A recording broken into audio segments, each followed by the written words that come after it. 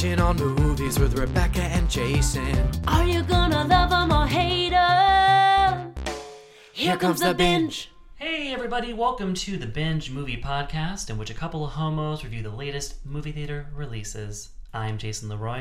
I'm Rebecca Olarte, and today we're going to take a look at 4 new movies. Antibirth, The Light Between Oceans, Complete Unknown, and The Hollars. And as always, we're going to rate these on a 3-tiered scale, with Binge It being our highest rating. Consume in moderation means it's okay, but it's kind of meh. And send it back means... Life's too short for that, miss. Jason, we have a special guest? We surely do. So the first movie we're reviewing this week happens to be a Natasha Lyonne horror movie. And so I figured, why not call up a friend of the show, Joshua Grannell, who is an expert in Natasha Lyonne horror movies, having made one himself. So we are going to have the thrill of having Joshua here with us. He is here with us right now. Welcome, Joshua. Thank you. Thrilled to be here. Let's set up Antibirth. Let's cue up Antibirth.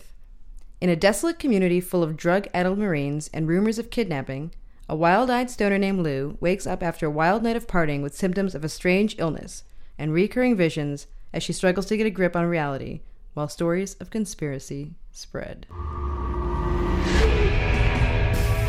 Whatever's inside of me is infecting my brain, my body.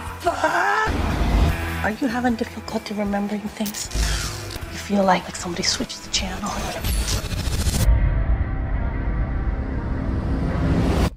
Oh yeah. Maybe Gabriel knows someone who's seen something like this before. Yeah, I don't think anyone's seen something like this before. We just finished watching Antibirth. We're right off it. Yes, yeah. So, guys, if you remember the last time that we had Joshua here with us, it was a similar setup where we watched the movie High Rise in its entirety, and then just went straight into an immediate reaction afterward. We have just watched Antibirth, which might explain why so far we're off to a bit of a lurching start, because I think the movie caught us off guard in some ways.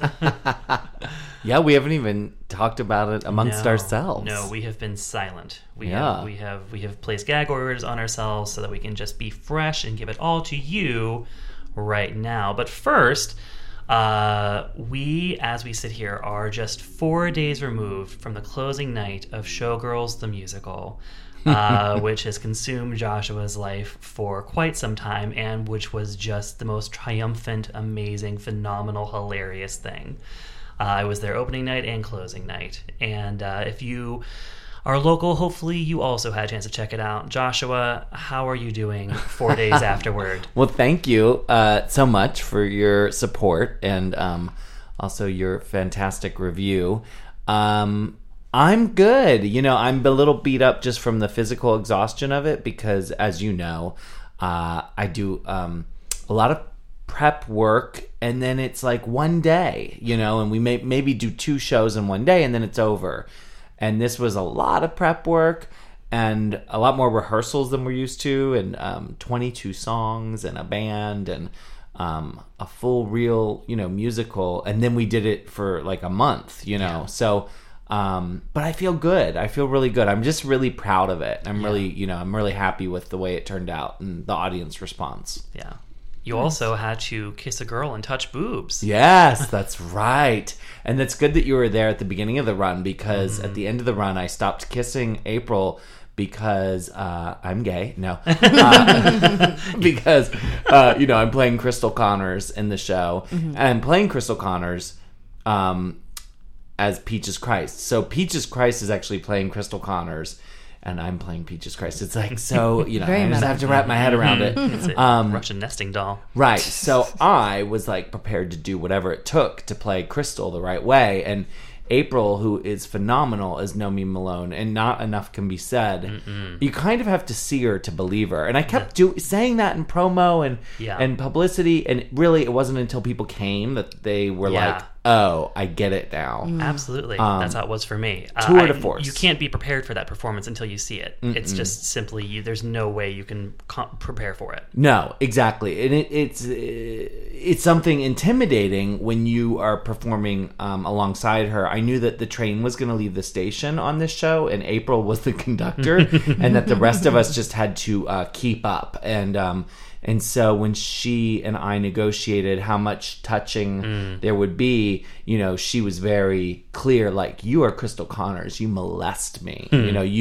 You have more than permission. I want, it will help me the more. And so it was surreal touching and playing with breasts and grabbing boobs and fingering a vagina and, and doing it all on stage in front of people you could feel the shock in the audience, Absolutely. And then when we made out at the end and at the end of the run, I stopped making out with her because I started to get a cold, my exhaustion, and she was leaving for Burning Man. And I said to her, I'm like, and she's like that kind of performer who's going to do whatever it takes. And I said, no, it would destroy me to think that I'm going to get you sick.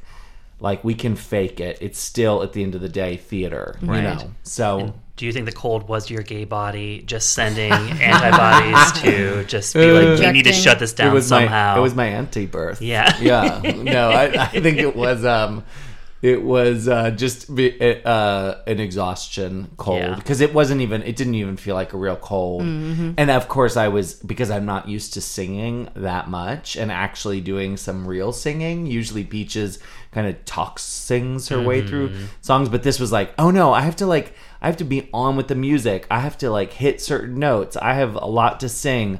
I started to do like real performer things, like drink tea and rest my voice and vocal warm-ups. It was really, it was a really cool new challenge for me. Yeah. It was so awesome to see the first night and the last night, and to just see how, it started off amazing and it just got more confident from there. So it was phenomenal and fantastic. Certainly one of many jewels in your crown. Another jewel being the film All About Evil, starring one Natasha Lyonne. That's a good segue. Thank you. I was looking for it and it came to me. So what can you tell us about directing Natasha Lyonne in a horror film? Well, I guess, it's sort of, God, what's funny is, I did Showgirls the musical at the Victoria Theater, and I did All About Evil at the Victoria Theater. There's another segue I could have used. And April, in many ways, kind of reminded me a lot of Natasha, and probably it was being in that environment and having and directing a show where the entire thing kind of is colored by one person's performance, and I very much feel that way about All About Evil. Thomas Dekker is a very competent co-star and very talented, but All About Evil is really, Natasha's spectacle, know, and I really had to trust her. I was already a fan of hers going into it. I had seen her in tons of movies. I loved Slums of Beverly Hills. I just adored it. And she was even in movies I didn't love, like American Pie or something. Like, when it's like, but I love that girl. Yeah. And I love what she's doing. Even I might not like this movie. I loved her in Party Monster, but I'm a cheerleader. So I knew that she was great. And I knew she was talented. I knew she was competent. But we had to figure this out together, because it's a crazy performance to ask someone to do. And she had to go from being a mousy librarian, a quiet wallflower, to a homicidal maniac, and I would say the experience was amazing. She's a total pro. She's very, very serious about acting, and 100%, her anxiety, her neurosis, her drama is for the movie. Right. So I really value her. I really, I like anyone who's, and like any performer, I think we connected pretty early on, maybe because I'm also a performer, and I also think that she admired the fact that I was Peaches Christ in a way that other actresses might not. She, because of the movies she had been in and because of the filmmakers she had worked with, she really understood our world, and she didn't trivialize it at all, and she didn't dismiss it. She actually really respected me for it, if that makes sense. And so we connected really pretty early on. it's such a great performance of hers, and it came at a time when she wasn't as active in she wasn't showing up as much. She was kind of on the road back to being the thriving working actress she is today. And that was such a pivotal moment to carry this movie and to go to the extremes that the character goes. I don't think I can think of many other horror movies that she's done aside from that, and now this. I was thinking the Freeway sequel was kind of a horror movie, Confessions of a Trick Baby. Kind of, yeah. It's like a dark fantasy or something. It's a horror, a dark, But in terms of true horror, we have All About Evil, and now we have Antibirth. But is this a horror movie? What do we think? In some ways, it reminds me a little bit of All About Evil in terms of it's not a straight up horror movie. It exists in a genre world. I feel like, obviously, but yeah, it doesn't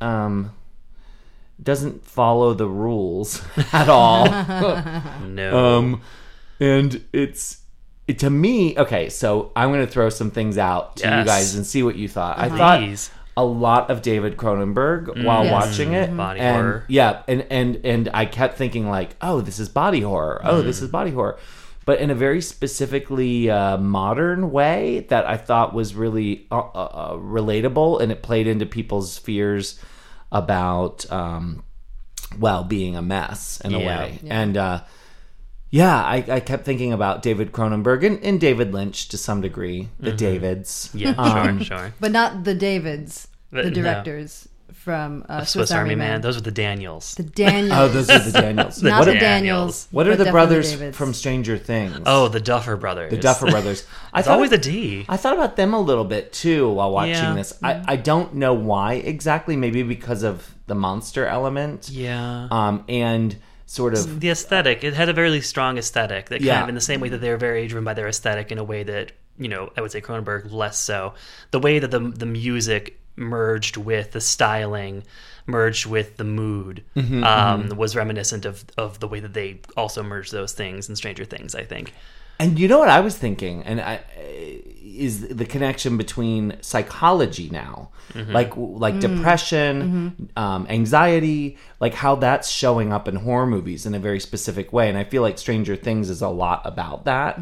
It's on a deeper level than maybe things like Carrie and other, the movies that it's referencing, like Poltergeist and stuff. And I felt that way about this, like it's playing with our own fear of mental illness in some ways, like where you were like, what part of this is the movie universe and what part of this is in her head, right? And playing with that, which I think with depression and drugs and treatments and abuse of drugs and alcoholism, and I felt that way with Stranger Things, where it's like, well, I mean, without spoiling either, both are playing with what's real and what's not, Absolutely. There's like a whole PTSD element here because it's like takes place in this military town, and they've had these experiences. There's also like definitely a sci-fi feel to it. That's a lot of this, questions about space and the military, which again the Stranger Things parallel. Where you don't know how much of this is a conspiracy, and that the man actually is pulling the strings here and knows what's going on. Yeah, and even the way it ends, the way they played with that was so bizarre. Yeah. And I'm still not totally sure I understand the ending of Antibirth. Yeah, but I quite liked it. It's a great closing shot. So I didn't we're talking about the movie right now in very serious tones, but I will say that for most of it, I did not think it was intended to be a serious film. It seemed very silly. No, it seemed like the other movie, Strangers with Candy movie. Natasha Lyonne is like a young Jerry Blank. A lot of like one-liners. And, well, it seemed like would we call this like a mumblecore horror film? It felt very like mumblecore-ish because it was very, very, very lo-fi. It had for a very long time. You're like, where is this going? There are a lot of little scenes that don't really seem to lead anywhere. The train does not leave the station for a long time, and then it seems like if you are a fan of Natasha and of Chloe Sevigny and you know that they're good friends, then you're like, okay, they just wanted to like goof around in this movie together. Right. And Natasha, it seems like, I'm like, is she even being scripted? Well, I mean, it's funny that you say that because I especially felt that way being like her friend. Right, yeah, knowing and her. you know, like it was sort of definitely, it's interesting that you say that because I was thinking the whole time, like, I wonder if these guys realize like how much of this is Natasha. Yeah. You know, like, because of course I know. Right. You know, Yeah. like, Yeah. so yeah, a lot of it, Yeah. I mean, clearly was Natasha doing Natasha. Yeah, exactly. Which is, you know, great because Very Sure, Natasha, I would call that the highlight of the film. and Yeah. she's just wildly entertaining and so smart and funny. And so I knew that a lot of that dialogue, like those little anecdotes and, Yeah, and just those throwaway one-liners, remarks. yeah. That weed cough. Oh, yeah, the That weed. cigarette weed cough that comes up out of nowhere every couple of minutes really tickled me. Yeah. You know, it's, I think that, so after we watched the film, just out of a lack of any context or reference for who this filmmaker was, his name is Danny Perez, we looked up a video of Danny talking at Sundance with Natasha and Chloe about the film, and we were surprised to find him and both leading ladies speaking in tones of like social realism about the film, which I think possibly maybe informed the direction that we've been talking about so far. But I feel like maybe if he had in his mind the vision of this social realist movie, that is somewhat a tension with the leading performance that Natasha gives, in the sense that she is kind of hamming it up Natasha style, and she certainly commits to all of like, you know, like the madness and the craziness of this arc that she has to go on. But the rest of the time, like having only been around Natasha a little bit at film festivals, I know what the Natasha show looks like, you know, Right. like when she's just entertaining everybody around her, cracking everybody up, and you know, you can kind of see that playing out. Even the way that Chloe laughs at her, like it was fun. I will say this also. Chloe 70 tends to be kind of a more somber, serious screen presence, but it was great watching her be light around Natasha and just watching Natasha crack her up on camera, because that's part of Chloe 70 that most people don't get to see, and they only see like the Drew Droege, self-serious Chloe parody of herself. But we heard a little bit of the Natasha show in your interview with Clea Duvall. Oh, that's last right. week. Yeah. When I did the interview with did Clea, you interview Clea? I did. Yeah, when they were here for intervention at Frameline, and Natasha was in the background, just like repeatedly like interrupting and yelling at Clea while we were talking. Oh, really? Where did you? Because It was I up in was the mezzanine. You had a thing that night because I asked Natasha, but I came over and hung out with them right afterward. Yeah. This was before the screening. Oh God, that was so weird. Did you see the Q&A afterwards where she was No. saying, "Oh God, yeah." It was very much the Natasha show. It was very entertaining, and she was doing stuff like looking at me in the audience and going, "Joshua," like into the microphone, you know, stuff like that, like in front of the whole audience, and they don't know what she's doing. Oh God, she's totally entertaining. Yeah. Yes, and I bet Clea and Chloe have similar relationships with her. I mean, I'm a drag queen named after Jesus, and I don't compete for the comedy. You know, when I'm hanging out with her, you know what I mean? Like, we I think play off each other well, but it's the Natasha show, and you know, I'm fine to give it to her because it's so good. You know.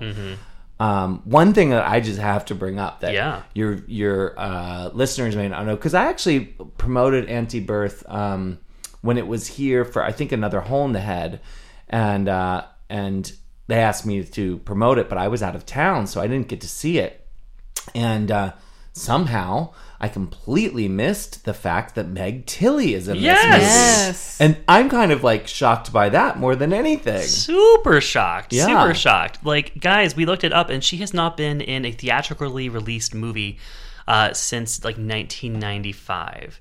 Wow. Or 94 It's even. amazing. Like, she was in that Body Snatchers remake in the early 90s, and that was one of the last things that she was in terms of like an actual movie. She won an Academy Award? She was nominated for Golden Agnes of God, right? Oh, Which also yeah. had a birth. Birth in New York. Yes. Oh my God, Agnes follow-up. of God! It's quite a good movie. It is actually. a great movie. It's a great movie. And she So was Jane so Fonda- good. Jane Oh, Fonda she was that one? amazing. Jane Fonda. And I'll say Meg Tilly in this is fantastic. Yeah, I sort of yeah. was wondering if Jennifer Tilly was coming, and then we're doing a whole thing with that whole era. But and also people that Joshua's worked with. yeah, That's right. Yeah, and done a show with Jennifer. That's right. But no, Meg Tilly, just from the moment she showed up, she was just so immediately, had a very just poignant, emotional presence. Yeah, and a really like bizarre but believable character. Yeah. Like so weird. Yeah. But earnest. Like it was really good and upsetting. Very yeah, it was upsetting. It was very sad. And it seemed at times like she was doing kind of her own movie. And then everyone else was maybe in their own movie. But I think we have to, this idea of like the conflict between the social realism intentions of the filmmaker and how outlandish parts of the final product are. It's not just Natasha who is like going big in this movie. Like the finale. Yeah. The finale, I think, tells you what Danny Perez wants the film to be, in the sense that it's this very, very, very, very over the top and hilarious scene that the whole film has been leading up to. So I just think with this interview, maybe he was just trolling the reporter, being like, "Yes, it's a very serious film about poverty." But, yeah, it's interesting. I think I could see how he's that kind of filmmaker, though, who's like, and I've even known drag artists who are like this, where they are wildly creative and outrageous and shocking and hilarious, but yet don't talk about their work in a way that's funny, if that makes sense, that makes sense. And I wonder if it's that kind of thing where he's this insane world that he's created in this movie and in his mind comes from a kind of a serious place. Like I could get that, but I was taken like, okay, big question mark here. What's up with the Chuck E. Cheese bowling? Yeah, like the furries. So there's this that's a choice. That's pizza a big choice. Parlor in town that plays kind of a character in this movie. It's a location they go to, and they see commercials for it, and even all the TV scenes or all these sort of like cutaway commercial scenes when you're watching strange, television. weird old stuff. Yeah, old clips from like 50s creepy shit, unknown shows, super some things creepy that shit. seemed like they were recorded for this. Yeah. But so this this pizza parlor has these characters that are dressed up in, like, what would you say, like ape? Teletubby ape? Apes, with drag queen masks, Yeah. of like horror You've masks. seen it before. You just, There's a word for it. yeah. They make a reoccurring. They're always around. In her dreams. Yeah. So it's like I was watching that, and actually that's where I was kind of thinking a little bit about David Lynch and sort of twisting Inland Empire. And taking Americana and showing how nightmarish it is. Like I feel like that's just the most Lynchian thing you can do, is take something so normal like a kid's bowling alley or something and be like, no, this is how horrifying things are. But it wasn't consistent. Like it didn't necessarily match the rest of the... Right, because the rest of it was pretty realistic, except for like sort of the end. There were some hallucinatory flourishes here and there with like the edits. Right. But they were clearly hallucinations, and they were connected to this sort of Natasha's character.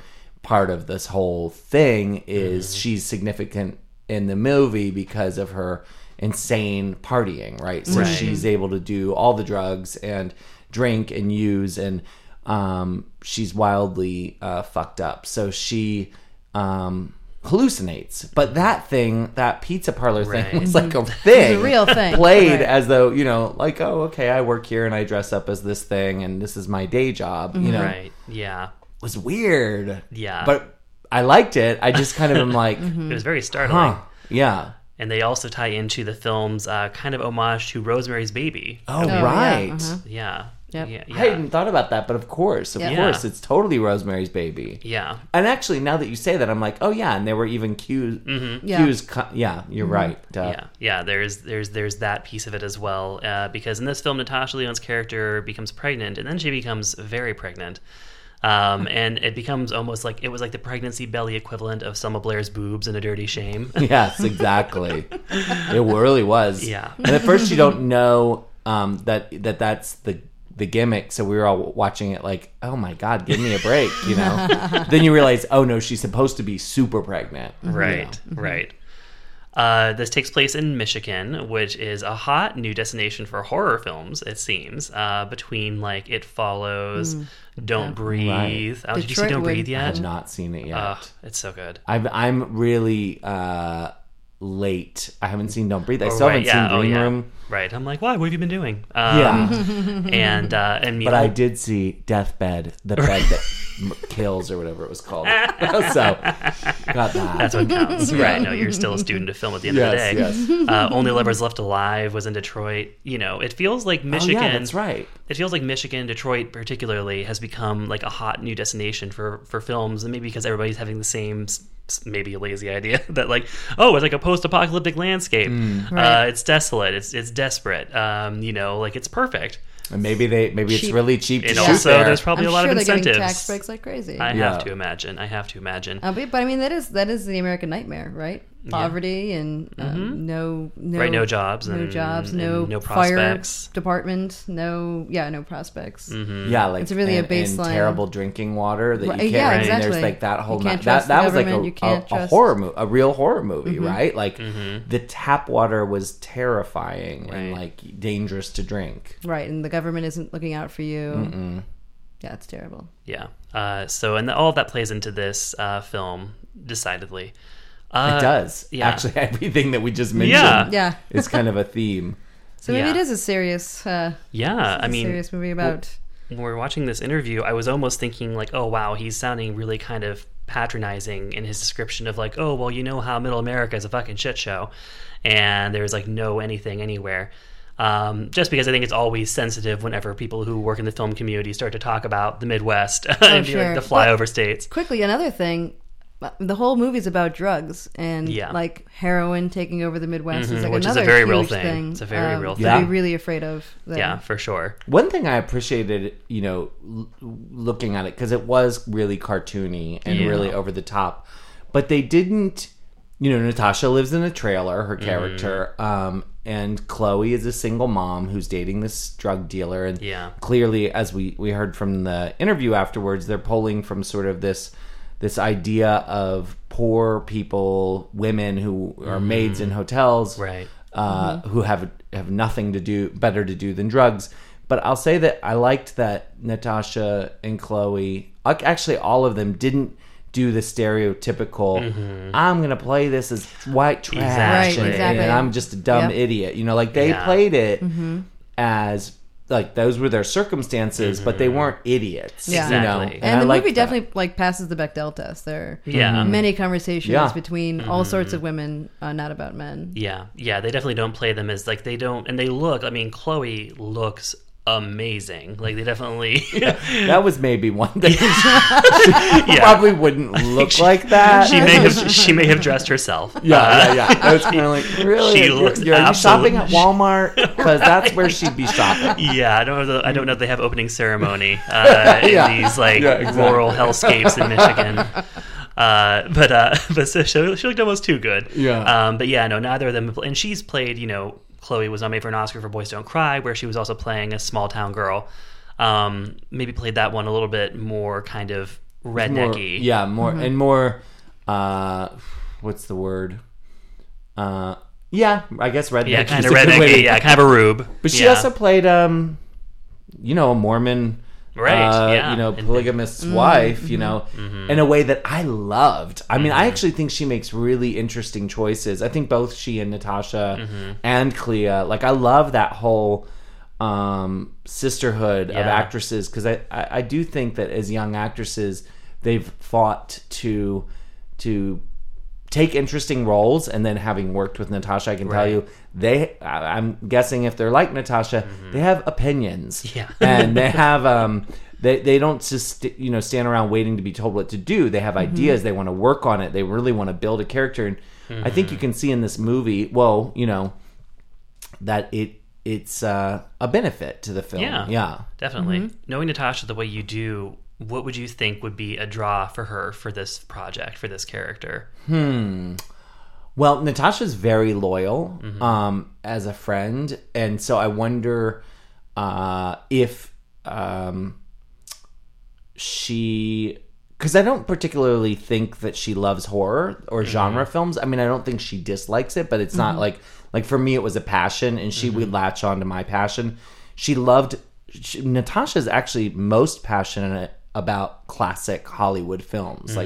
She knows all the old movies and will go to the Film Forum in New York and watch old movies all afternoon. And that's really her passion. That's really her film interest. So actually one of the ways we built her character in All About Evil was through using old films and looking at Bette Davis and Joan Crawford and and eventually Frankenfurter and whatever we needed to get to that place. Right. So I don't know that it would be necessarily the screenplay or the content. I mean, I'm not sure. Maybe. Yeah. But I also wonder if she was asked to do it by someone that she loves dearly. That I don't know the story. I've not talked to her about this, but obviously she's in Clea's new movie. Right. That's a friendship. That's a sisterhood. Not that Natasha again wouldn't have done it because the screenplay doesn't have its own value. Of course. But I think she's like that. She was in Thomas Dekker has a new movie. I don't know if you.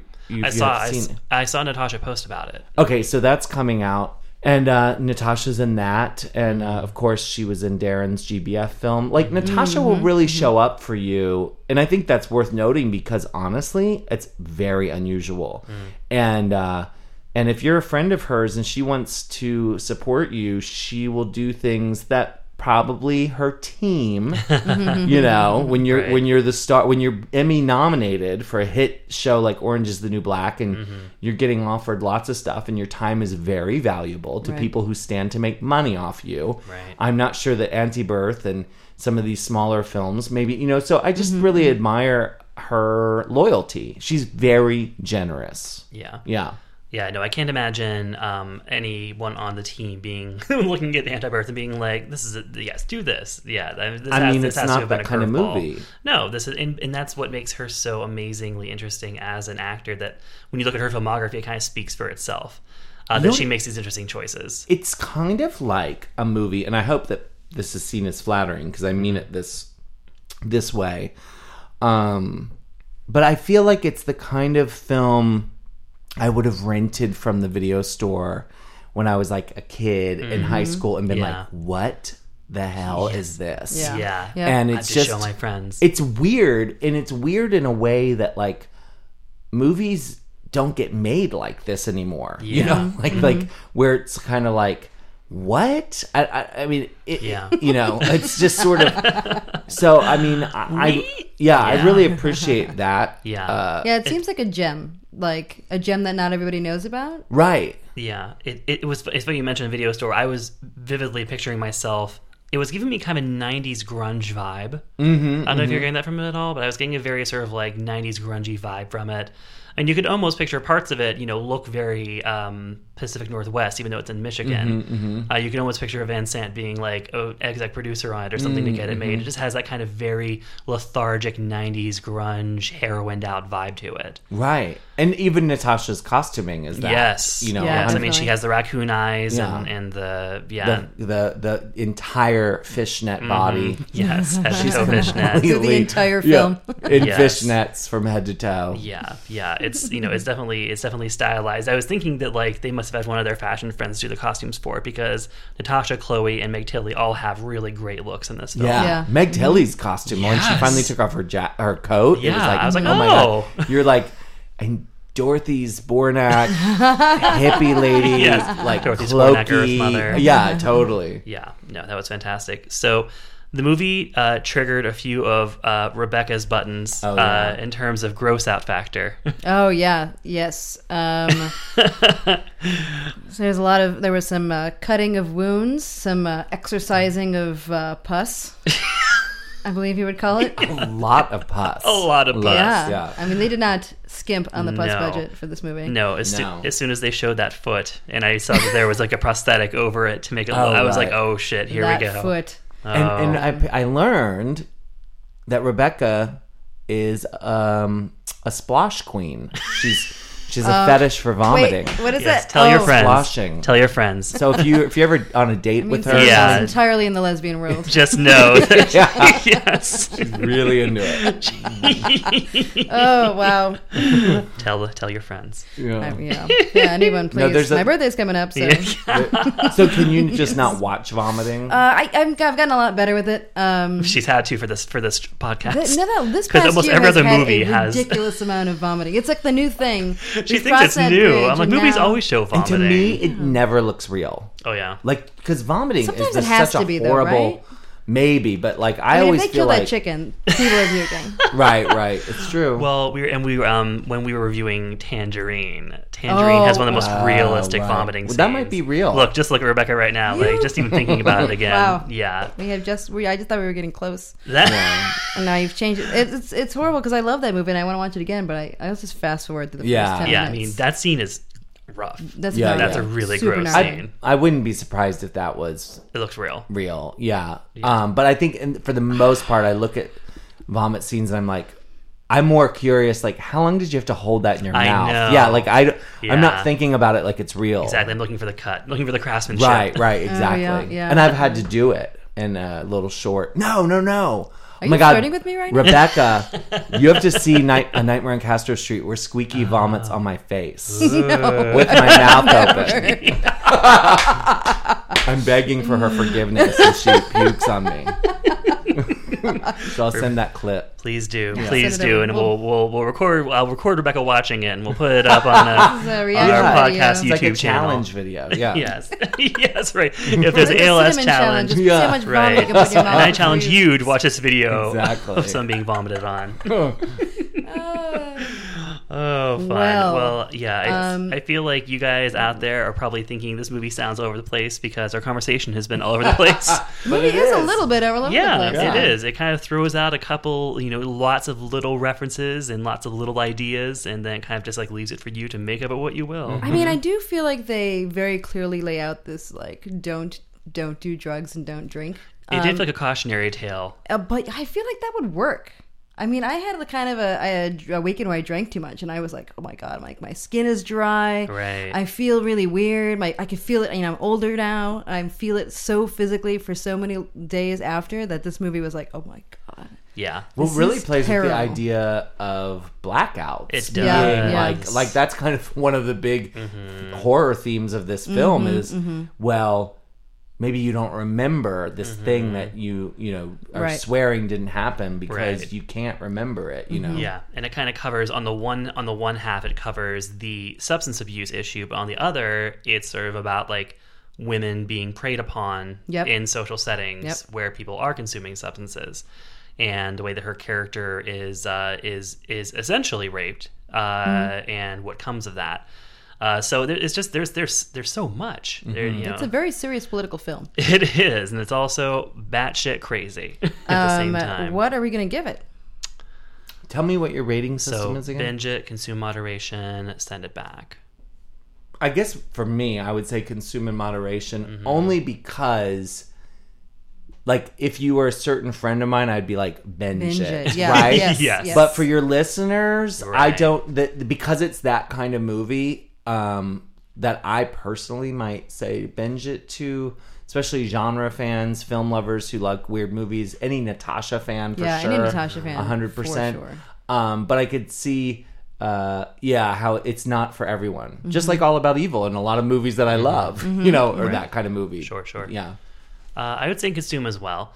I think that it really does take a long time for the train to leave the station. It's very slow and torpid for a good chunk of the screen time. But it gets by on the charm of its stars, off the charm of Natasha and Chloe, especially together, Meg Tilly. And I think that I would almost need to watch it a second time, because I think the first time I was just so distracted by enjoying them that I wasn't really paying serious attention to the movie, because I thought the movie was just going to be like a really goofy, gross out movie. I realized it actually had aspirations to social realism. So I kind of want to give it a second day in court, but this time around I also am going with consume moderation. Rebecca? I'm gonna go consume plus, like binge minus. Ooh. I'm clearly the not horror fan of the three of us. The sissy. Not at all my expertise. I am nowhere in this world, and I was really entertained. I like that feeling. It's gonna feel when you watch it, you're gonna be like, I can't wait to tell somebody about this. You're gonna know somebody, and you're gonna have something in your hat.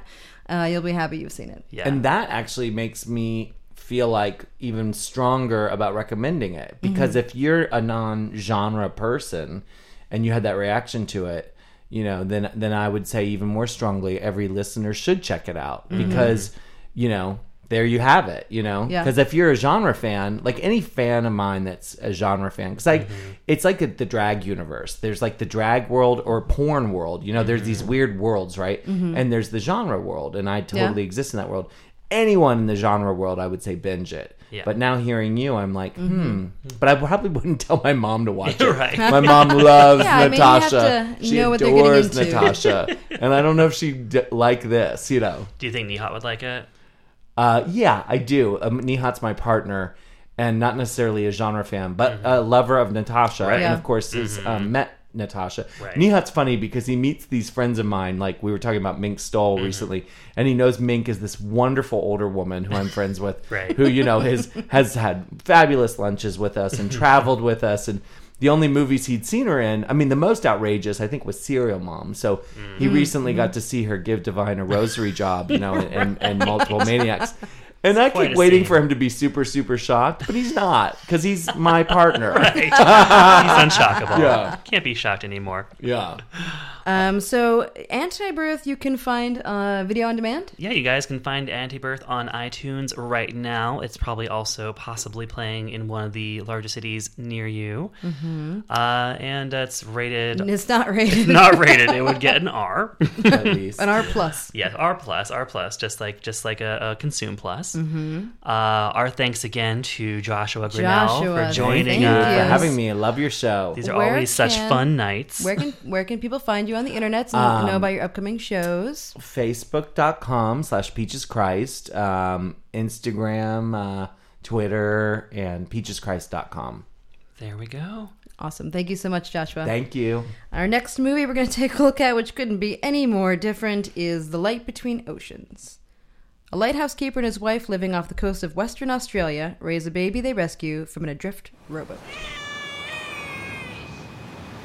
Can't just be a coincidence that she showed up. She's a lovely baby, but you can't keep her. She needs us. We're not doing anything wrong. I know that you're going to be a wonderful father. For my dada, with love forever and ever and ever and ever. And just like that, we are in fall movie season. Just like that. It's crazy how it's literally, as we're taping this, it is August 31st. On the East Coast, it's September 1st. Yes. So fall has just fallen? Is that a spring has sprung, fall has fallen? I don't know. Nope. All right. Well, disregard that. But it's fall movie season, guys, and The Light Between Oceans is the first real fall movie that we are getting this season. So we're so excited to be with you for the seasonal change in film. Even if it's not a movie we'll probably be talking about at the end of the fall, it's a worthy enough kickoff to a season of serious, depressing films. First of all, let's just take a note and say that this movie takes place in Australia, a continent we love. Yes, we love Australia. We love people in Australia who listen to podcasts. We love Australians. I'm a big fan of the Real Housewives of Melbourne. Is that a thing? It is a thing. Oh, cool. Yeah, I live for it. It's That's the best amazing. Real Housewives cast of any Real Housewives cast. Just pound for pound, woman for woman, strong stuff. Did you find this before or after you said you wanted to be a koala? Before, it's all of a piece with my what's the Austrocentric? Is that what I'd be called? Yeah. Or Ostrophone? Francophone? Ostraphone? I'm an Ostrophone. So is Rebecca. I've seen her. So anyway, beautiful place. Yeah. A beautiful movie. Yeah, gorgeously shot film. I don't know. We didn't double check to see if it was filmed in Australia. It was. Oh, great. Well, how fantastic. That's awesome. Yeah, it looks gorgeous. I will say that I did not realize while we were watching it that it took place in Australia. Rebecca picked up on it. I did a flyby on me. No There's clue. a scene where they sing Waltzing Matilda. And I did not put together that meant it was in Australia. Yeah, it's a thing. I almost wonder if it's like too on the nose. Is it classic, or because to me it's like a very clear association, but is it like it's like the It's like the Frere Jacques of Australia. I mean, I will just say that I did not pick up much Australia from any of the accents the actors were using. That's true. If anybody knows, maybe is Australian and wants to hit us up on Twitter and let us know if Waltzing Matilda is too obvious. Is that Australian? too obvious? Would that be like in like if some other country made an American movie where everybody just sang the Star Spangled Banner the whole like time? Yankee Doodle? Yeah, or Yankee Doodle. Hit us up on Twitter. I'm at Fight Balance. Yes, and I'm at XS Faggage. And and then sort of like Danny Boy would be for an Irish, yeah. So could be that. But anyway. Yes. So the Light Between Oceans takes place in the beautiful land of Australia, and it looks great. It looks so good that you would they've been promoting this movie a lot, commercials. You would almost think it almost looks like a Nicholas Sparks movie. Now, Rebecca made this comment to me as we were leaving the film, and I nearly pummeled her on the spot because I got furious. I feel like to compare a film to Nicholas Sparks is like calling somebody a pedophile. You can't. Wait, you were the one who made me watch a Nicholas Sparks film. You can't lose film. Yeah, movie. So that we could make fun of it. Okay.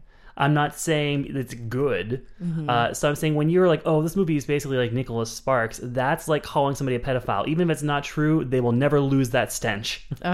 It's an irresponsible allegation to make. Done it. That's like, well, if you're going to walk around with transition lenses on, like people are going to think you're a pedophile. If you don't want it to look like a Nicholas Sparks movie, don't film these sweeping. They've set it up in a way. They've set it up in a way. Long before Nicholas. They've made Australia look like South Carolina. That's not true. In a good way. Long before Nicholas Sparks made like windswept romances, like the Jane Eyre, like there have been windswept romances for a very long time. Nicholas Sparks did not invent that. Just because there are white people and there's like a light tower and there's a romance does not mean it's Nicholas Sparks. But it also has that thing where like at the end it shows them old and there's a death scene. It does. This is like saying Creed is a Tyler Perry movie. Like, no, that's you being racist. That's not I think this is just as racist to say because it's like white people in love, and there's a certain setting where where white people always are. So this isn't a race thing at all. Sparks. I didn't think Brooklyn looked like a Nicholas Sparks movie. Well, yeah, because that doesn't take place in a setting that looks like a Nicholas Sparks setting. Because Nicholas Sparks movies are always in South Carolina, North Carolina, a time and a place. And he has a lighthouse. He has the. A lighthouse does play into The Lucky One, the Zac Efron Nicholas Sparks movie. It's like Nicholas Sparks guest edited an issue of Kinfolk. The emotional depth and maturity and complexity of this film is leagues and bounds beyond any Nicholas Sparks movie that's ever been made. Okay, I'm not saying the finished product is 100% a Nicholas Sparks movie, but yeah, I feel or like even 5% a Nicholas Sparks movie. In advertisement and the end, there are similarities. I think marketing is marketing. I think as far as marketers are concerned, there are only 5 movies in the world, and you just have to make your movie look like one of those 5 movies. This movie did not look like 13 hours. So considering how against you are this comparison, it makes me sound like you enjoyed this movie. I did enjoy most of it. It got off to a rough start for me. It starts off as kind of one movie, and the movie it starts off as is really slow and boring and terrible. But it turns out that it's actually just taking its sweet-ass time with a very thorough exposition. And an exposition that it turns out is, of the two kind of key storylines here, is by far the less interesting. Yes, definitely. It takes the time telling us this kind of just very by-the-numbers love story, when meanwhile there's all this other crazy shit we'll hear more about later. So in the beginning I was very unclear. I was like, oh wow, this is just dead on arrival. This is so stale. But then when the complications arose in the storyline, I was like, okay, well, because once that happens, it makes you understand why the director Derek Cianfrance has taken his time laying out this exposition, so you can feel the full emotional toll of what informs these choices that are so profound to the story. And then once that was introduced, I was riveted, until the very end. I was very emotionally engaged by this movie. So he made Blue Valentine and The Place Beyond the Pines. To you, did it feel like another set in the another story in the set? So again, in the very beginning, I was like, where is Derek Cianfrance in this? I'm just like, he's just gone and done a literary adaptation. This is just like a stuffy period romance, and I didn't feel any of him in it. But and his most stately, his most classical kind of film, and it still is his most stately and classical film. Oh, sure. But once the scope started to pull back, and I realized the extent to which this was about the complexities of relationships between husbands and wives and between parents and children, and about the idea of parenthood and what it means to be a parent. I got to interview Derek Cianfrance for Place Beyond the Pines, and kind of hear from him directly how those are his obsessions, really. And he also, as a narrator, tends to really favor stories that span time in a way that's significant. Not the way that a lot of movies kind of just will be like, oh, and then 6 years later. Yeah, exactly. Like Blue Valentine, of course, played with time by having a sort of like this choppy backwards forwards narrative of the beginning and end of this couple's relationship. Place Beyond the Pines had like 3 different lifetimes. And this likewise takes place kind of ambitiously over across a number of years and then decades. So once the lens pulled back and I could see that those pieces were there, then I was like, okay, I see why he was drawn to this material, why he was drawn to this book. So we have Michael Fassbender, as we like to call him here on the show, starting right now, Sassy Fassy. Trademark the Binge Movie Podcast. Thank you. Hashtag Sassy Fassy. Who actually is one of your favorites. You were very excited to see he was in this. We had a very confusing discussion about if it was a Sarsgaard or Skarsgård. Or other Skarsgård. Oh, Sarsgaard. Right. So Rebecca thought that Peter Sarsgaard was Stellan Skarsgård's son because he's homely. And she did not believe that Alexander Skarsgård could be Stellan Skarsgård's son. I didn't know. Because he is, as you said, a gift from heaven, I believe. Something like that. Yeah. Yeah. Neither of these men are in this movie. But you have a Fassbender. You have a fascination, if you will. Don't call him the ass bender for nothing. What is it again? What's the whole thing with you and him? Oh, well, I mean, it's not just my thing. Michael Fassbender is a common object of desire for male and female viewers alike. It kind of kicked into high gear when he did that movie Shame, where he played a sex addict. Did you see that? No. Okay, well, it's a great film, and he's great in it. And he also hangs dong in the movie, and it's significant, and so it kind of, George Clooney made a joke about him golfing with it at the Golden Globes, I think. Okay. So that's part of the fascination. But he's also just this is not the first time we've reviewed a Fassbender performance. Actually, last time Joshua was here, we talked about him in High Rise. High Rise? No, he wasn't in High Rise. That was Tom Hiddleston. Damn it! But I felt like you were looking at his crotch too. Well, I mean, I'm a sniffer, I mean that like a dog, not that I like the smell disgusted. of. I meant like I'm like a dog nosing around, and I don't know. So what did you think of? You're a splash queen. Calls him how you sees him. Although, to be fair, Tom Hiddleston, when I first saw him in a movie, which I think was War Horse, I did think he was Michael Fassbender. There's a similarity there. Yes, but Tom Hiddleston's like the younger, prettier version, and Fassbender's a little bit more craggy, especially the older he gets. Especially in this movie. Very craggy in this. Quite craggy. So were you disappointed at the fact that his 1920s outfits were so baggy in the pants? I mean, he's overcome that in the past. In Jane Eyre, for instance, in his version of Jane Eyre, it was noticeable. But there was no peen print in this. And I was looking. He normally is one of those John Hamm types where no matter what, he'll come through. But not here. Not here. And we have Alicia Vikander. Mm-hmm. With whom he was romantically linked while they were in production of this film, I believe. Oh, so is that Possibly like a Cianfrance curse where wasn't so? Well, I think Gosling and Eva Mendes were already together before Place Beyond the Pines, and then before that he was linked with Michelle Williams when they were. Was he linked with her? Mm-hmm. I wonder if that's just if you're Gosling, they link you with everybody you work with. I never heard Michelle Williams was dating him. I don't think he's her type. Or maybe that's the Cianfrance PR machine at work. Yes, big scene in France. Right, exactly. That's just him keeping TMZ in his pocket. He makes the trailers look like shit, but he gets you with the celebrity dating backstory. So my biggest complaint with this movie is that Alicia Vikander's character is an adult child the entire time. Her husband treats her as a child. She even if you were to say this is the 1920s and kind of a small town in Australia, like what maybe this wouldn't be the case, but she has no substance, and then she has one focus with him, and then having a child, and of course there's she goes through some tumultuous times, which of course there's wiggle room for that. But basically, I'm sure she appreciates the wiggle room.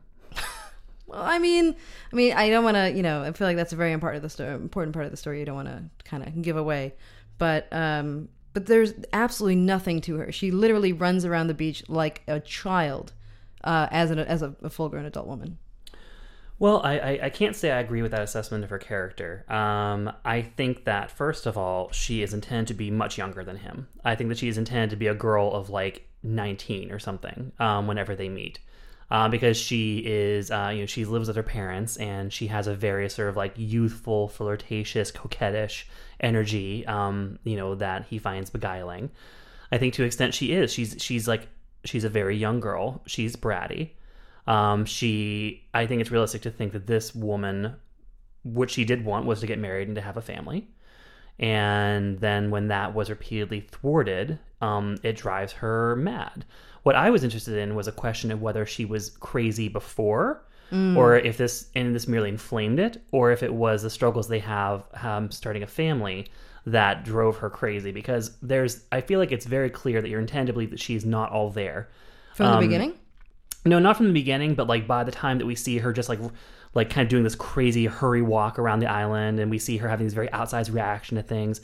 But we also see her just trying to cling to, she'll have a moment when she'll see clearly, and she'll see I'm acting crazy, and you can see it wash over her face, this kind of embarrassment that she's reacting the way she's reacting. So, and then she did have, I think it's far from, weird to imagine that a woman in her settings would just solely focus on I want to be a wife and mother, and then to put all of her eggs in that basket, and then to go to this remote location with this man that she's intended to start a family with, and then to have this repeated harrowing thing happen. I bought that. If anything, I felt that she had far and away the film's most engaging arc. She goes from this, like I said, young flirtatious coquette who looks barely out of her teens, if out of her teens. Which that right there. Well, that's neither here nor there. I mean, that's just they fall in love. Just because she's on the younger side. I mean, that's a common issue in movies. Well, sure, but I mean, I think that this story, which is based on a book that was written by a woman, I think that we have a story about this World War I veteran who comes to a small town, and that's a whole other thing. You have this whole backstory for him. He was this World War I veteran. He comes to a small town. You know about his family. He goes through this. He has responsibilities. There are things that he thinks about outside of the world, and she does not. There was no... to me, he was a non-character, honestly. To me, there was nothing to him. To me, he was, so the movie is called The Light Between Oceans, and he works as a lighthouse, and which, in at least one scene where he's standing on top of it, looks remarkably like a phallus. And he's just staying right up there at the head, just hanging out, writing love letters to his lady on this enormous phallus. But he's sort of the pillar between these two women, the other played by Rachel Weisz, who are each just completely drowning in emotion, and he is this kind of just this pillar of strength and moral fortitude. Right. So you didn't see there's nothing strange about that? No, I think that makes him boring. I think that he's like a cipher. He's just there to be the inerring he's this guy who already has survivor's guilt from having survived World War I, and now he is put into the situation where he is benefiting from another death, and he can't take it. I don't think the movie is judging Alicia Vikander's character. I think that certainly I was right there understanding why she was asking this impossible thing of him, because she's like, I can't take this again. You know, like I this is something that's been dropped. We know we're talking cryptically right now because we don't want to give away these things that are happening in the movie. But, you know, I felt like it was not being judgmental. I think that one of the things the movie does very well is that it illustrates each woman's circumstances emotionally and why things are so difficult. And it shows his to an extent, too, even though I think he's a boring non-character, why he feels so conflicted. Because, you know, he wants to provide for his wife, and he wants to give her what it is that she wants so badly, and what is gradually destroying her mental health and destroying their marriage that she can't have. So sure. I mean, I think that once things start moving down the road where things get interesting, what happens to her and how she deals with it is very interesting. I think the first half of the movie would have been less boring and less dull if they would have made something of her character. And I think that if you come from this position of like thinking women are sweet because they are coquettish or aren't to be taken seriously, then you won't be as if you're looking at it and you're looking I'm not going to say you're a woman and you're looking at a woman and she has absolutely nothing going on and it's just I guess I just don't see this she has nothing going on thing you keep saying. Like, this character we're talking about would have been our like great grandmother's generation. They had friends, they had conversations. She was living in a small town. She's still living with her family. She, you know, like that was her life was her family. But they built up his story in a way that was impressive and gave you an understanding of who he was. He had just had more of a life by that point. He's older. He was older. He had more of a life, and you know, and that's just kind of like the way the characters are written in this book. That's another thing. I guess we have these stories these movies that are based on books. We often go back and say, well, that's how the book was, so I guess that's that. Well, I mean, like, I'm not using that as a trump card to be like, oh, nothing else can be said. We can't criticize the book. I mean, certainly we could. I guess I just don't see... That will be on the Binge Book podcast. Yes, the Binge Book podcast. Twice a week now. I just don't see... Like, to me, I did not think that she had no substance. I thought that this character was, like, recognizable. This woman who was just living in a small town with her family, never really knew life beyond that. Sees and becomes smitten by this dashing, somewhat older veteran. And just, like, has those, like, small town girl dream projections of just, like, yes, I'm going to marry this man. We're going to have a family. And then that gets thwarted, and then she starts to lose her mind, and she'll do whatever it takes. I thought that this also was a fantastic performance by Alicia Vikander. I thought that, like, coming off of, you know, the Danish Girl and Ex Machina, I was like, oh no, what if this is like a boring performance? And it seems like she had like this great year, and then she's going to be gone. But no, she. I mean, she's the real deal. Maybe it's just I am sick of seeing that kind of character, and I don't want to see that again. Mm-hmm. Maybe that's it. Maybe that's where it's coming from. Fair. So I knew you were going to talk about that, and I was prepared. I see that you were. I need to bring my gloves next time. I need to bring my gloves. So these characters kind of make some decisions that are pretty foolish. They live on this tiny island. They are completely by themselves on this lighthouse island. People come to them from a boat every once in a while to bring them food and things. And then when this rowboat washes ashore, they kind of don't expect that it came from the town that is the only town that's close to them. It doesn't seem to occur to them. And we're not talking about like some like storm battered like rescue boat. Like, it's just like a little canoe. Yeah, that can only have come from so far. It rolls up clearly, and based on the contents of this boat, clearly has not been through much. No. It's a baby. Yeah, it's a baby on the boat. There's a baby, and the baby is perfectly fine.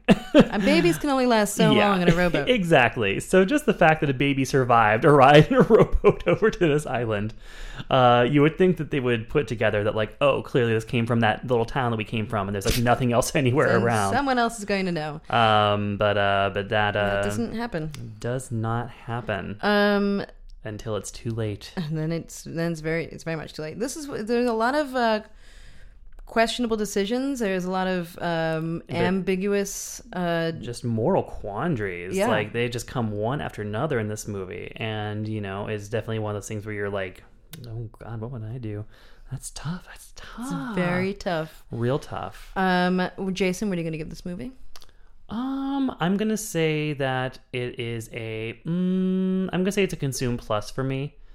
I don't think that it's not a great film, but I was very much emotionally involved by it. It's hard hitting emotionally, like it's a hard hitter. Like there's a lot of grief, lots of grief in this movie. Yeah. And then just the extent, as you're realizing as the film unfolds, the extent to which like these lives have all just been fucked. Like, like all three main adult characters have just had their lives completely destroyed through things that for the most part, you can't really say like, oh, well, here's the fault. No. These are just like circumstances have conspired to ruin all of their lives to one extent or another. And the child as well. So it's really, if you like a nice, depressing, domestic melodrama, then you will love this film. But stick with it past the exposition. Rebecca? I'm going to go consume minus. It's definitely a circumstantial consume. To me, it felt like the movie, if you're like having a time or you're going through a breakup and you just want to like gas to the ground, gas pedal to the floor, just go right into crying, this is the one. Push you over the edge. You're like, I need that catharsis. It's also beautiful if you have dreams of like unplugging from the world and going to live in like beautiful knit sweaters and beautifully where one of those views of the past where things are never dirty and things are never gross. Did it appeal to you, this life on the lighthouse? No, but I know people it appeals to. Fair.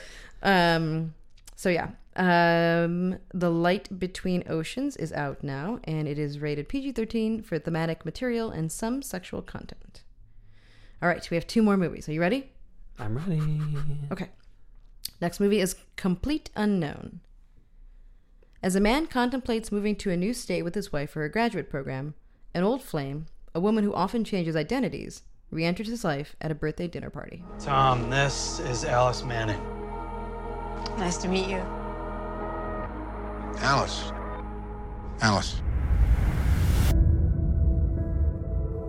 Can you imagine just leaving everything behind? You could just go off the grid. Well, I know someone who did that. What about you? I'm sorry? Where would you go?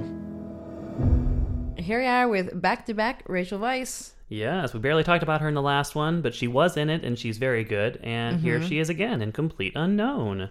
It's Rachel Weisz and Michael Shannon. Yes, quite a cast. Quite a cast. Yo, indeed.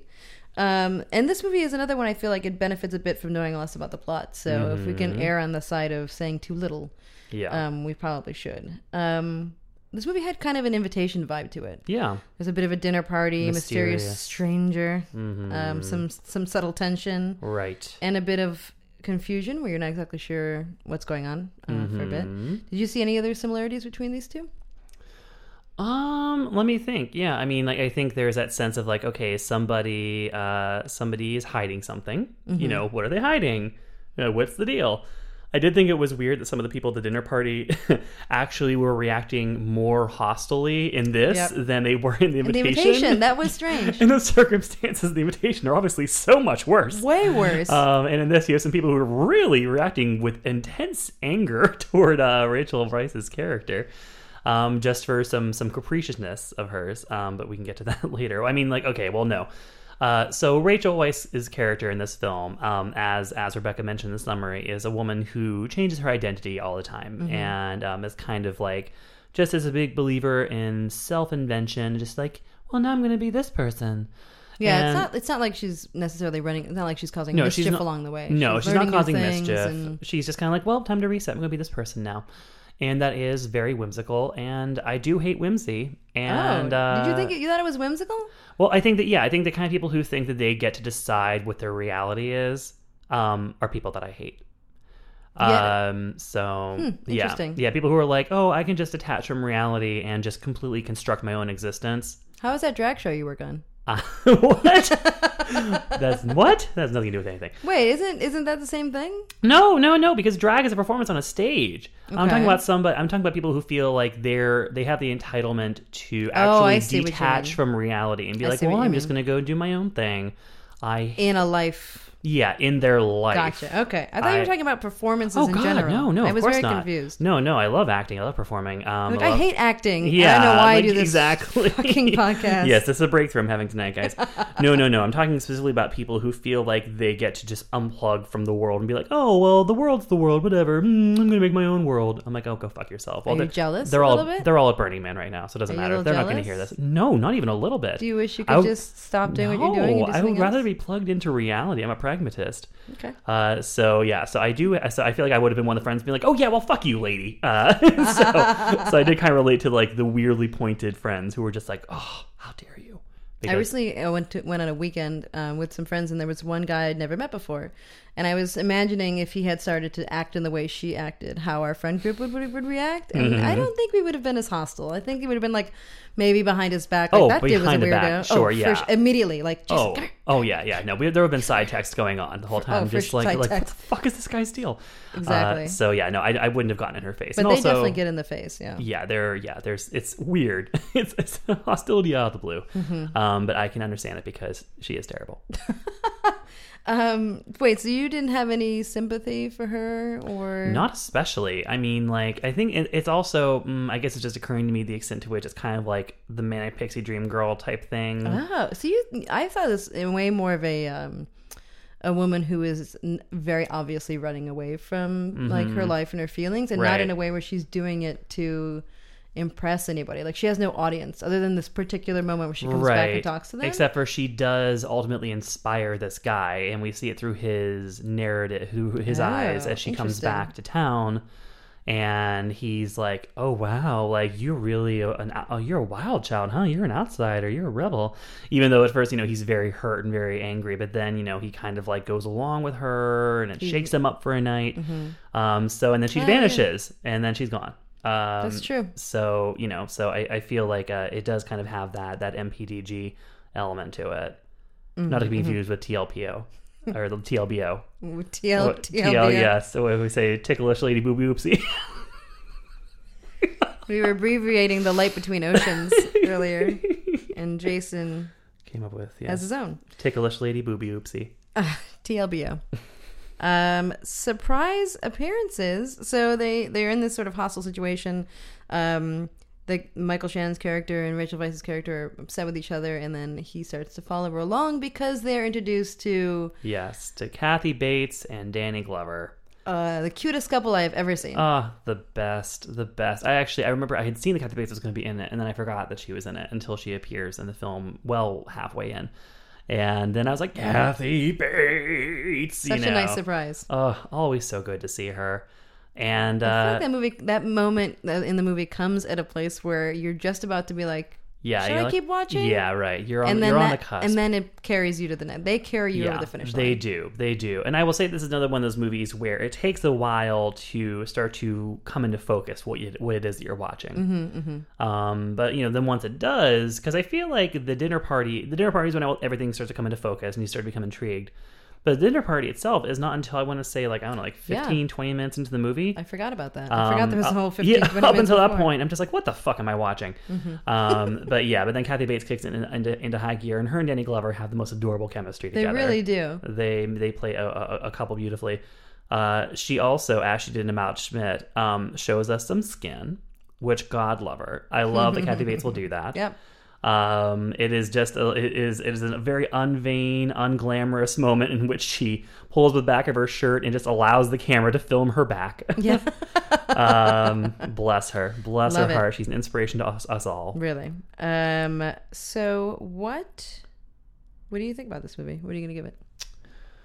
I like the concept of it. It's a really even though I've given this super cynical manic pixie reading in this discussion, I think the concept is fascinating. I think that Rachel Weisz is a great actor to play the part because she doesn't have any of that irritating manic sort of twinkle about her. No, absolutely not. No, she's very grave and very beautiful and very. She's so beautiful. Oh my God! I mean, we got to watch her in 2 movies this week. And very excited. You never get tired of that face. No. She is such a stunner, and but and she's also, of course, an Oscar-winning actress, and she's incredibly gifted. And so I think that she was a great actor to cast in it because she's incapable of hamming it up. She's British. Yeah, she is. So she can't ham it up. She anchors the film. Michael Shannon, of course, is one of our very greatest actors. America's Anchor. So I think the two of them really lift the film up. But I feel like the execution is still off. I feel like the execution in the movie fumbles it a little bit because it all gets a little muddled in the execution, in the tone, in the filmmaking itself, which is by Joshua Marston, who previously made Maria Full of Grace. I know, this was a long time ago. It was a very long time ago. So you're giving it a... I'm going to give it a consume. It wasn't... it was definitely not bad enough for me to be just like, send it back. But I think that, there's things there to enjoy, and, once you get past the exposition... just like with Light Between Oceans, then there's a lot there to enjoy, but it's also just it's nothing to rush out and see. Consume here too. I feel like that you're not exactly sure what the movie is or is trying to be. Is it a romantic drama? Is it kind of a thriller? I couldn't quite tell. So you're like, your expectations all over the place, and ultimately I feel like they were let down a bit. Otherwise, I would have given it something much higher because otherwise I thought it was really great. Yeah. So yeah, giving it a consume. Complete Unknown is out now and it's rated R for some language. Last movie, Jason. Oof. Guys, be with us. We're going to do this. The Hollars. Let's do it. A man returns to his small hometown after learning that his mother has fallen ill and is about to undergo surgery. To be honest, I'm surprised there haven't been more symptoms. Would loss of sight in one eye be a symptom? Possibly. And temporary paralysis? Definitely. There might have been some symptoms before today. Why wouldn't you get those checked out? He sent me to Jenny Craig. Oh my God, Dad, temporary paralysis? I thought it was a weight thing. It seems like you guys have some stuff to work out. So, man comes back to a small town because his mother has fallen ill. This story sounds very familiar, right, Jason? Yes, and it was familiar to other people at the screening that I saw it at as well. A screening that was followed by Q&A with the star and director, John Krasinski, as well as co-star, character actress Margo Martindale. And during the Q&A afterward, there was a guy in the audience who I felt like maybe was not familiar with how these things are supposed to work and what you should and should not say to somebody. So this guy looked young. He looked like mid-20s. He was like, yeah, hey, I was wondering, do you see that movie, This Is Where I Leave You? And they were both like, no, didn't see it. And the guy's like, oh, because they're like really similar. And John Krasinski's like, are you saying the movie's better than mine? You want to step outside? He's trying to be funny about it.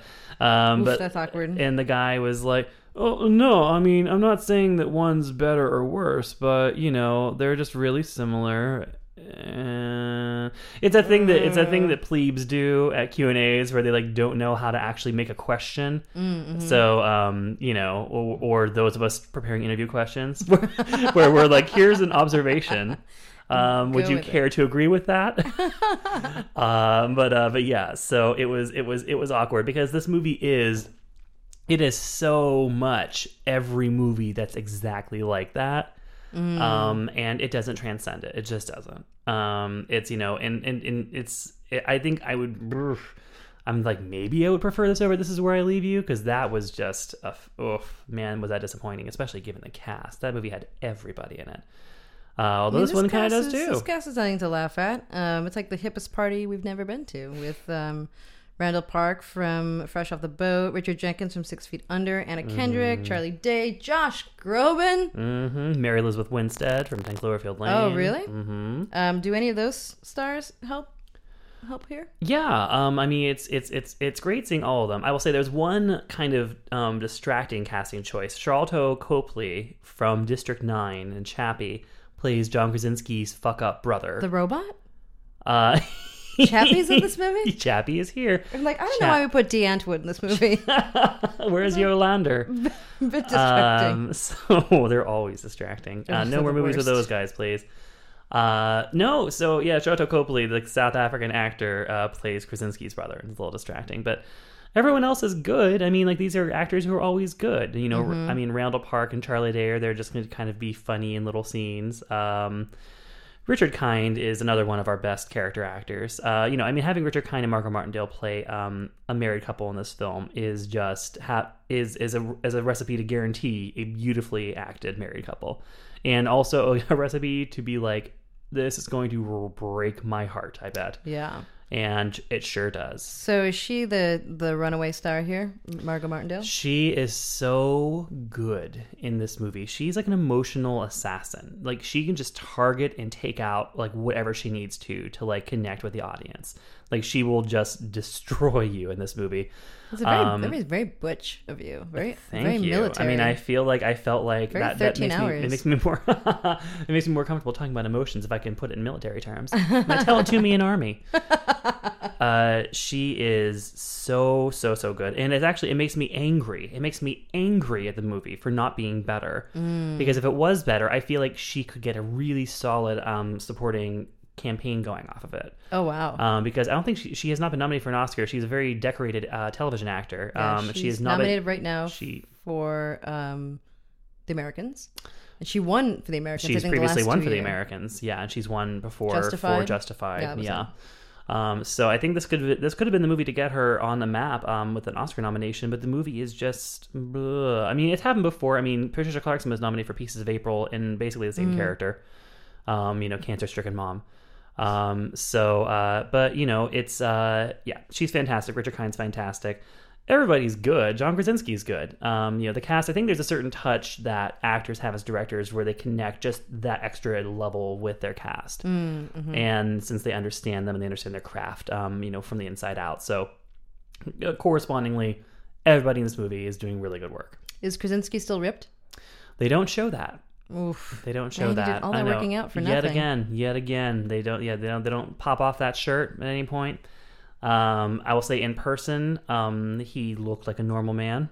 But I think that's because he's also. Oh, he didn't take his shirt off at the Q&A? Weirdly, even though he gave me the strangest look when I asked for it. And then as I was being let out of the theater, I was like, "But you did all that work!" And they're dragging you. Yeah, they're dragging me out. He's very good in the film. So this sounds like a mixed bag. What? Yeah, it's a mixed bag. So this is like a laughs and tears movie, like to the hilt, and it has some genuinely huge fucking laughs in it, and it has some just gut punches where gets me as close to crying as I get. But the connective tissue around those moments is just so mediocre. Weak tendons. Yeah, weak tendons. Exactly. That's what my doctor says I have, and that's why I know when I see it. You're like, the wrist is not a tendon. Yeah. So, and then there's also the transparent thing. There's Jason's transparent thing. Yes. So this movie makes use of its characters singing "Closer to Fine" by the Indigo Girls at a pivotal moment. And Transparent done already did that. Jason? So Transparent did that whenever the second season came out. But of course, I mean, according to John, because that was my question. I asked about that song. I didn't ask about Transparent. Oh, okay. I was just like, Closer to Fun by the Indigo Girls. Why that song? Did you have to practice the harmonies? And do you know if they've heard it? Or if they've seen it. And because they actually do, he and Richard Kind do like the 2-part harmony vocals that like Amy and Emily do on the song. And yeah, he was saying that was always scripted that way. So, and also that this had been in development for a very long time. So I think it's just coincidence. It's just, I'm sure that when they saw Transparent come out, they were like, damn it. Yeah. Because the scene in Transparent of Mappa in the car with Gabby Hoffman and Amy Landicker driving to a women's festival singing "Closer to Fine" at the top of their lungs is just heaven. That's just euphoria. Yeah, that really scene. What are you giving this one? I haven't seen it. This is another. This is a consume. This is a rental. I would say. Like this is a consume moderation. I would definitely categorize this. I think it's a rental. Wait for Netflix. Yeah, like a wait for Netflix. But I mean, like, this is also a really broad, accessible film. So, like, if you enjoy family dramedies with like lots of laughs and lots of tears, you're gonna fucking love this movie. Mm-hmm. But for me, it was just, it was disappointing, and it just didn't transcend the sort of the formulaic roots that it sprung from. So it's getting a consume. The Hollars is also out now and rated PG-13 for brief language and some thematic material. Thank you for sticking with us so long. Next week, we're just going to have a short interview with Justin Tipping, the director from a new movie Kicks that'll be coming out next week. And then after that, we have a break. Jason will be at Toronto. Guys, it's that time of year. I'm going back to the Toronto International Film Festival. It is the 41st annual, and I will be tweeting up a storm. I last year started a thing where I was doing a tweet review of every movie that I saw as soon as I finished it. I will be doing that again this year, so keep up with me at my Twitter account, at XSFaggage, and to get all the latest on all the big and small and wonderful and terrible movies that are having their bows at Toronto in the next 2 weeks. If you like the podcast, be sure to subscribe on iTunes or SoundCloud, whatever your podcast device is. I'm at Fight Balance on Twitter. Thank you so much. Thanks to Joshua Grannell, Thank you, Joshua. our host tonight. Yes. Always a pleasure. And guys, we'll see you next time. Bye-bye. Binging on movies with Rebecca and Jason. You made it to the end, that's amazing. There goes the binge.